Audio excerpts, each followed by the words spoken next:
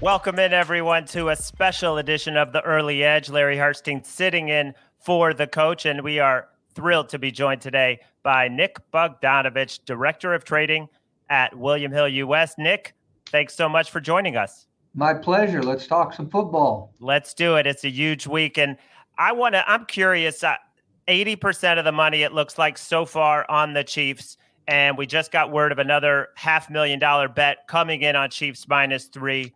What is it going to take for you to move to 3.5 in this game? Yeah, no, early on, we opened 3 and went to 3.5, and instantly they took the 3.5. The professionals did. So it's sort of nice knowing if we go to 3.5, we're probably going to get some money back. But right now it's early in the betting cycle. And you're right, we did just take a $500,000 bet on the Chiefs -3, -20 here in Vegas, which puts us pretty high on the game. But it's like I said, it's so early in the betting cycle. We don't want to panic or anything. But it is comforting to know that if we go to 3.5, we'll probably get all the Tampa money we want. Got it. And it sounds like you're saying that the professionals will grab 3.5 with Tampa if it goes to 3.5. Is there a public professional split in this game, side or total, so far? For sure, both side and total. I mean, all the early square money, I don't want to say square, but public money is on the Chiefs, and definitely plus 3.5 the professionals. Same with the over and under. We opened 57. The first few bets were from the masses. We went to 57.5, and then the professionals went under 57.5, under 57.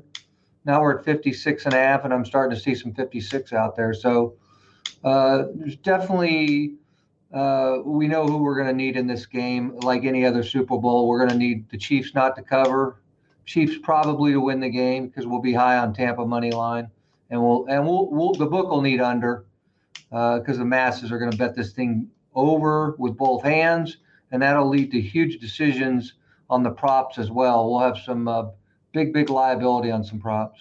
And how does the Tampa Bay futures money play into that in terms of what you'll need? Because I know you had a guy get Tampa for almost $500,000 before the season, or maybe midway through the season. But how will that factor into what you'll be rooting for Super Bowl Sunday? Yeah, we had some pretty good 6-figure liability on Tampa right when the playoffs started. But over that 3-week period where we had the futures up with just the playoff teams, we wrote a lot of business on other teams. So we cut that significantly. So now we're just a small loser with Tampa Bay, and we're a really good winner with the Chiefs. So futures-wise, we're sitting pretty good.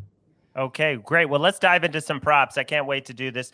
First, is there any like random or obscure prop? I mean, you have thousands of props out there that has, drawn some significant action that kind of surprised you. Why are people betting this? The one each year we do an employee contest, and they submit some stuff, and it's funny that they've submitted some really good stuff over the years, stuff that's in our regular rotation now. But the one they wanted to put into the rotation this year is, will a missed field goal hit the upright? And so we put that up there. That's going to be, by the early returns, that one's going to be bet pretty well. The professionals bet no. I think they started laying 280, 320, 340. But when the masses start playing it on Friday, Saturday, Sunday of this week, they'll all bet yes. So I think we'll end up needing the professional side, which we do a lot of the times. But that was an interesting one. I don't know why. I put it in there because it was different. And after doing it for 30 years, it's hard to come up with different stuff. But I didn't think we would write a lot of business to it, and I'm going to be wrong because we're going to write business to that one. And doesn't matter if the field goal goes in or not, or just if it hits the upright? You know what? We talked about it. We stipulated it, and we left extra points out of there too. We're just trying to get all the disclaimers on the sheet is very tough. So we phrased the term will a missed field goal hit the upright? So it can't be the crossbar. And it has to. We definitely have to see it hit. I mean, I'm praying no graze comes into play on Sunday, but we'll see what happens. And then how about on some of the bigger name guys? Which action has surprised you the most? I mean, one thing that jumps out to me is Tyreek Hill. This guy had 13 catches, 260 something yards, 3 touchdowns, and I believe you opened his number at around 102. And I'm seeing, at least on William Hill, New Jersey, 92.5 receiving yards right now. Did that move surprise you? Yeah, it did. And that's going to be one of those where the professionals are just giving the masses a better number, which happens in about 80% of these because they're going to pound Tyreek over. I mean, he had 200 yards in the first quarter the last time. He had 170 yards last game. There's no number we couldn't make that the masses aren't going to bet over. But we opened 102.5, and you're right, the professionals bet it under. And then what about Sammy Watkins? I know there's somebody out there that thinks this is going to be his all-time day. Looks that way. They bet him, I think, player to score the first touchdown. I think they bet 4,000 at 25 to 1. So that's a big number. They bet him to win the MVP at 200 to 1 for 1,000. So if Sammy goes off, this guy's going to be driving a Bentley for sure. He didn't play last week, so I don't know how healthy he's going to be. I guess he's suiting up, but I guess his handicapping has to be, hey, listen, they're going to double Kelsey and Tyreek, so he's going to have single coverage. Maybe he can beat a guy a couple of times, but definitely someone stepped in on Sammy Watkins. I could be wrong without looking at the box score, but I believe he had a nice Super Bowl last year. Talk about Leonard Fournette, because that's a guy that it seems everybody is jumping on. He had 41 snaps. Ronald Jones had 16 snaps last game. It seems to be trending that way. They trust him. What are you seeing in his props? I know people are jumping over on him. Yeah, that was one of the discussions when we started making these props. What is the workload going to be between Elaire and Williams and Jones and Fournette? And obviously, they think Fournette's going to get the bulk of it, even though Jones was the man during the regular season. I guess it's what have you done for me lately, and who is healthier, and who do we trust? But Fournette, he had a nice game to get him in. So I guess the professionals are betting him over and everything. They bet him over receptions, over yards.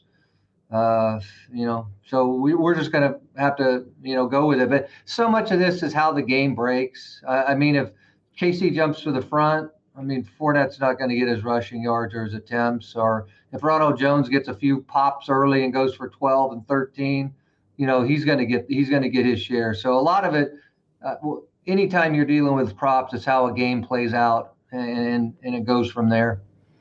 Patrick Mahomes, I think, had maybe the bad beat of the Super Bowl last year was his rushing prop, where he took those kneel downs at the end of the game, 3 long kneel downs, and went under. He was way over. What are you seeing on his rushing prop so far? Yeah, that was one of the worst beats in the history of the world. It depends on what number you got it. I'm sure some people middled that one. That was wild. That is the one that is surprised me the most. Is we opened Mahomes like 31.5, and it's been, professionals couldn't wait to pound it under to 21.5. Clearly just thinking he had turf toe or a bad ankle, that he's still not 100%. But the way I see it is he looked pretty mobile last week. Now he's got a whole 2 weeks. I think he's going to be close to 100%, if not 100%. Casey's line's got injuries. Tampa brings heat. That's going to force him out of the pocket. I see him getting plenty of scramble yards. So I'm really surprised that the professionals pounded that one under like they did. This kid, this is a big game. He'll make plays. Yeah, and historically, in the playoffs, it's not that huge of a sample size, but he does run more in the playoffs than he does in the regular season traditionally. Anything else jump out at you? Safety, overtime, any other props that people are jumping on? No, all of those will be 6-figure liabilities for us. Safety, overtime, 2-point conversion, anything with a big plus, it just adds up so fast. Other one did I? Travis Kelsey, they're betting him to score a touchdown, which is rare. We opened him yes minus 40, and he's up to yes minus 180. It's very rare that you see a non-running back to score a touchdown that high, just because, passing touchdowns can be a little bit random, whereas running touchdowns, once they get inside the 2, 3, or 4, they're just going to pound it in with the stud. So I was a little surprised that they're betting Kelsey. Obviously he had 100 catches last week, and he's at the highest total this week, like 8.5. So I guess they think one of those will be in the end zone. Yeah, and he didn't score in the first meeting, but he has scored in 6 straight. And I believe he has 15 TDs. And I like that at minus 160, but at minus 180, I'm going to stay away. So wrapping up here, Nick, so your worst case scenario sounds like There's a safety. It goes to overtime. The Chiefs score a touchdown in overtime to cover and go over the total. I'm just guessing that might be a worst case scenario. What would be your worst and your best case scenarios from the book perspective, obviously? Yeah, it's so funny. Yeah, I mean, we want the game to be like 21-20 Chiefs would be the greatest thing of all time. But, we're going to have so many big decisions on props now. So even if we win the game, we could still lose for the day if the props go sideways, and vice versa. If the props go sideways, we still may be able to pull it out with the game and futures and some parlay cards. So there's a lot of moving parts here. It's a 24/7 sweat from the opening kickoff to the end. You're putting in finals the whole time and big decisions being settled. But the one thing I can say is it's still going to be huge action, even though Vegas is sort of on training wheels because of the COVID and the parties are capped. I still expect a monster handle. I don't know about a record handle, but it'll still be big. Yeah. Oh, last thing. And you just did take the $500,000 bet. Are we expecting multiple 7-figure bets late in the week? You just never know on the big figure bets. I mean, you'll get a call and say, hey, listen, Johnny's wiring in some money, or a person shows up at a major strip property who just, won a bunch of money in Baccarat and wants to roll it over. So those are hit and miss. But, I do expect, if I had to make a number on 7-figure bets for William Hill, I would put it at a half. But for the town of Vegas, I'd put it for 2.5. Good enough. Nick, can't thank you enough. And join us anytime. And everybody, check out your feed for the latest edition of the Early Edge powered by Sportsline. We'll catch you next time.